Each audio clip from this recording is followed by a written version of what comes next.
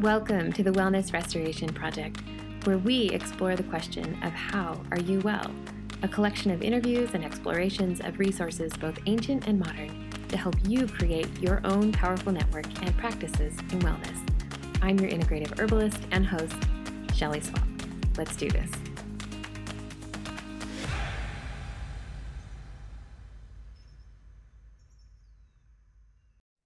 Welcome back to the Wellness Restoration Project. I'm your host, Shelley Swap, and welcome to Season 3. Could the younger version of you see where you are today? Mine sure couldn't. I'm not sure how far I really could see, or if I even was brave enough to think very far into the future. But I am absolutely certain that I had no idea what could be ahead. Over 20 years ago, I started my journey as a mother and was quickly inducted into a world where little ones didn't just grow up healthy and thriving.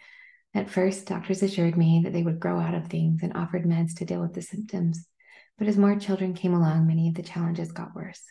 Then came diagnosis and more meds, and eventually we got to a spot where doctor after doctor told me there wasn't much else they could do. I'll never forget the week where I was told our only option was to try antipsychotic meds on my 10-year-old to see if it would help the side effects of the ADHD meds, which constantly kept failing.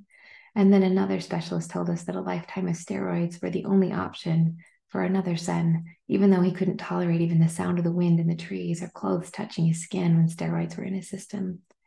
That week nearly broke me.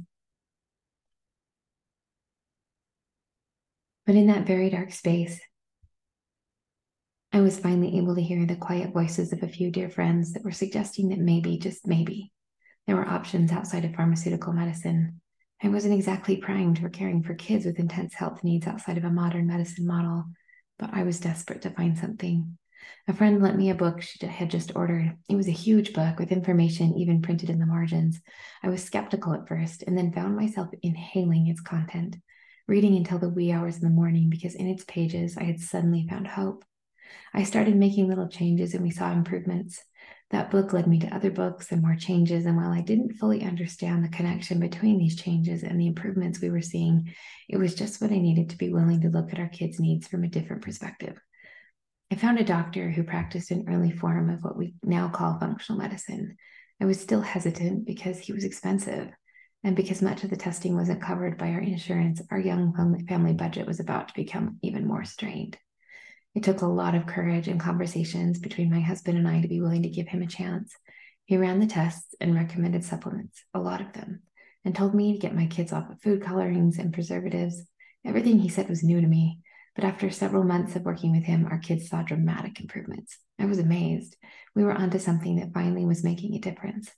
It was a lot of work to walk away from convenience foods. I had stocked our food storage with convenience items from couponing. It was a huge reckoning that so much of what we considered kid-friendly foods were completely devoid of nutrients, full of preservatives and food colorings, and were actually part of the reason our children were doing so poorly. I was completely blown away at how much of a difference things like food changes and herbs like maritime pine bark made when all the ADHD meds hadn't worked. When I pressed the doctor for more information on not just what I shouldn't feed my kids, he said he really wasn't trained in that. He knew what we needed to take out, but he wasn't really aware of how to make sure that they were getting enough of the nutrients they needed. At the time, much of the dietary advice was around low-fat, sugar-free foods, and grocery stores were full of them. But those were also the ones that contained so many of the additives that were part of the problem. We tried veganism and vegetarianism, and my kids would do better for a little while, then began to struggle again. Their energy tanked, iron levels dropped, skin issues came up, and so I kept searching for something to help me better understand what they needed. The next several years were full of ups and downs. My kids' needs changed as they went through puberty, and our resources and support system changed with every move we made across the country for my husband's job. And while things had gotten so much better for our kids, there were still lots of questions and challenges that we didn't have answers for. Finally, I went back to school to study traditional herbal medicine and ancestral diets, and it was there that I felt an urgency and a strength that I hadn't before. Doors opened and I got an unusual chance to study directly with a small group of students and the school's directors. Because I was new to herbalism, and in order to stay up to speed with this group, I had to study and work like I hadn't ever before. Yet I felt the hands of 1,000 angels at my back, pushing me forward. I can't explain it well, but it was like my brain was on fire, and I was drinking from a fire hose, and one day it all started to click. I was starting to see the body in an entirely new way, and I couldn't even remember the old way I used to think. John O'Donohue writes, "Your soul knows the geography of your destiny. Your soul alone has the map of your future. Therefore, you can trust this indirect, oblique side of yourself. If you do, it will take you where you need to go. But more important, it will teach you a kindness of rhythm in your journey." It was also in these studies that I started to understand, much to my heart's dismay, that my health might have a lot to do with my children's. I remember sitting in an intensive training in classical Chinese medicine and pediatrics that my mentor had gotten me into. I was the only herbalist in a room full of acupuncturists.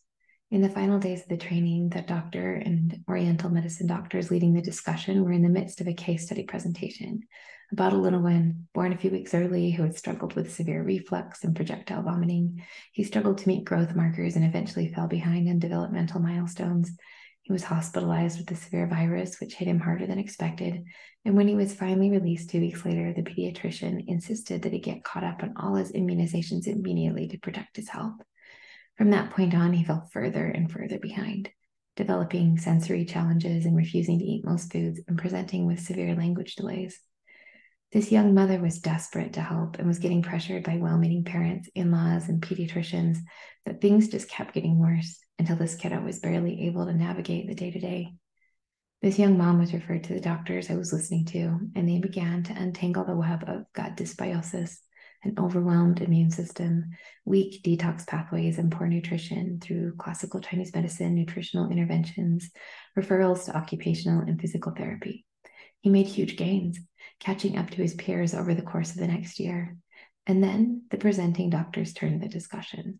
They asked the question, where did all of this start?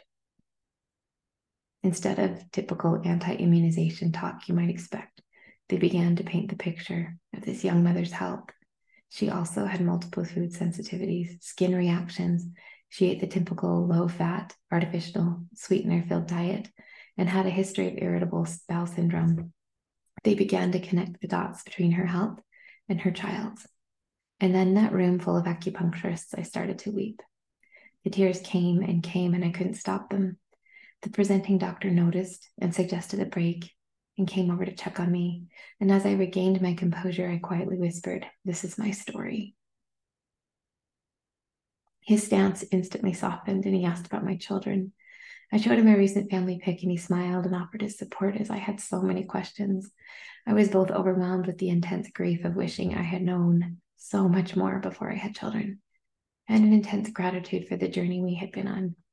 The reason I was weeping was because the protocols these doctors were presenting were almost an exact map of what I had learned in my journey to help our children, a map that had not existed or been handed to me, but I had found as I continued to search for resources. William Hutchinson Murray, the Scottish Himalayan expedition explorer, said, "Until one is committed, there is hesitancy, the chance to draw back, always ineffectiveness.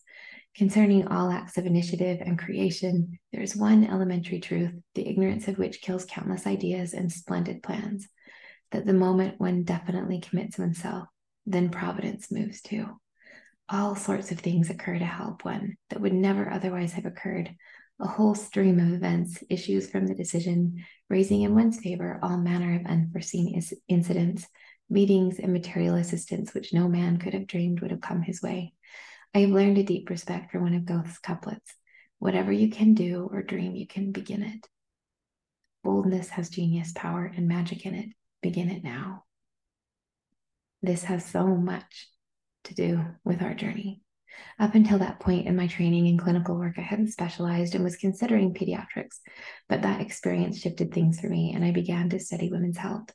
I realized that if we could help women understand and care for their health, then not only would we have healthier women, we'd have healthier children.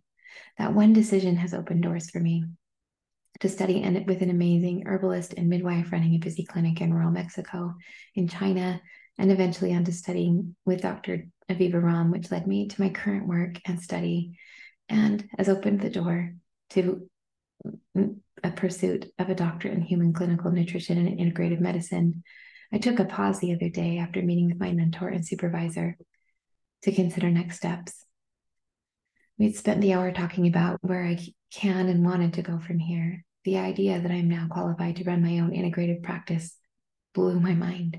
I started out all those years ago trying to find someone who could help us. And in that journey, found a beautiful study of herbal medicine, nutrition, and collected a deep appreciation for the healing arts.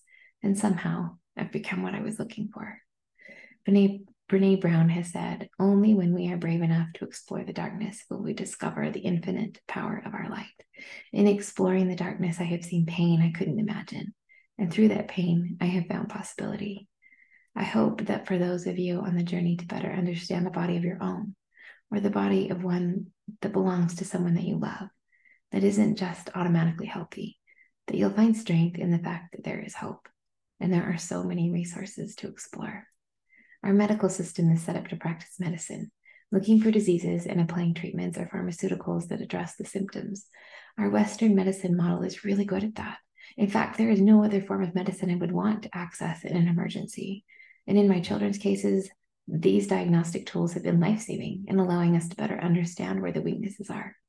But when it comes to true healthcare, our society is still very early in understanding what the practice of caring for health actually is. I hope you will join me in redefining what that healthcare is, looking for underlying imbalances instead of ways to suppress symptoms, and working to restore those imbalances through food, herbs, mindfulness practices, and lifestyle changes. That healthcare model requires kindness on its journey, but it is wrapped in possibilities. It also opens the door to others who will take this work even further for our children and our grandchildren, a legacy I want to be a part of. This podcast is one of the ways to do that, offering resources about herbal medicine, nutrition, stress management, toxin exposures, fitness, fasting, genetics, and exploring the question of what other tests and things are available to us to look under the hood and better understand what's going on. Redefining healthcare is the journey that it is, and the resources that we all need to do it well is my goal. I hope you'll join me. Until next time, be well.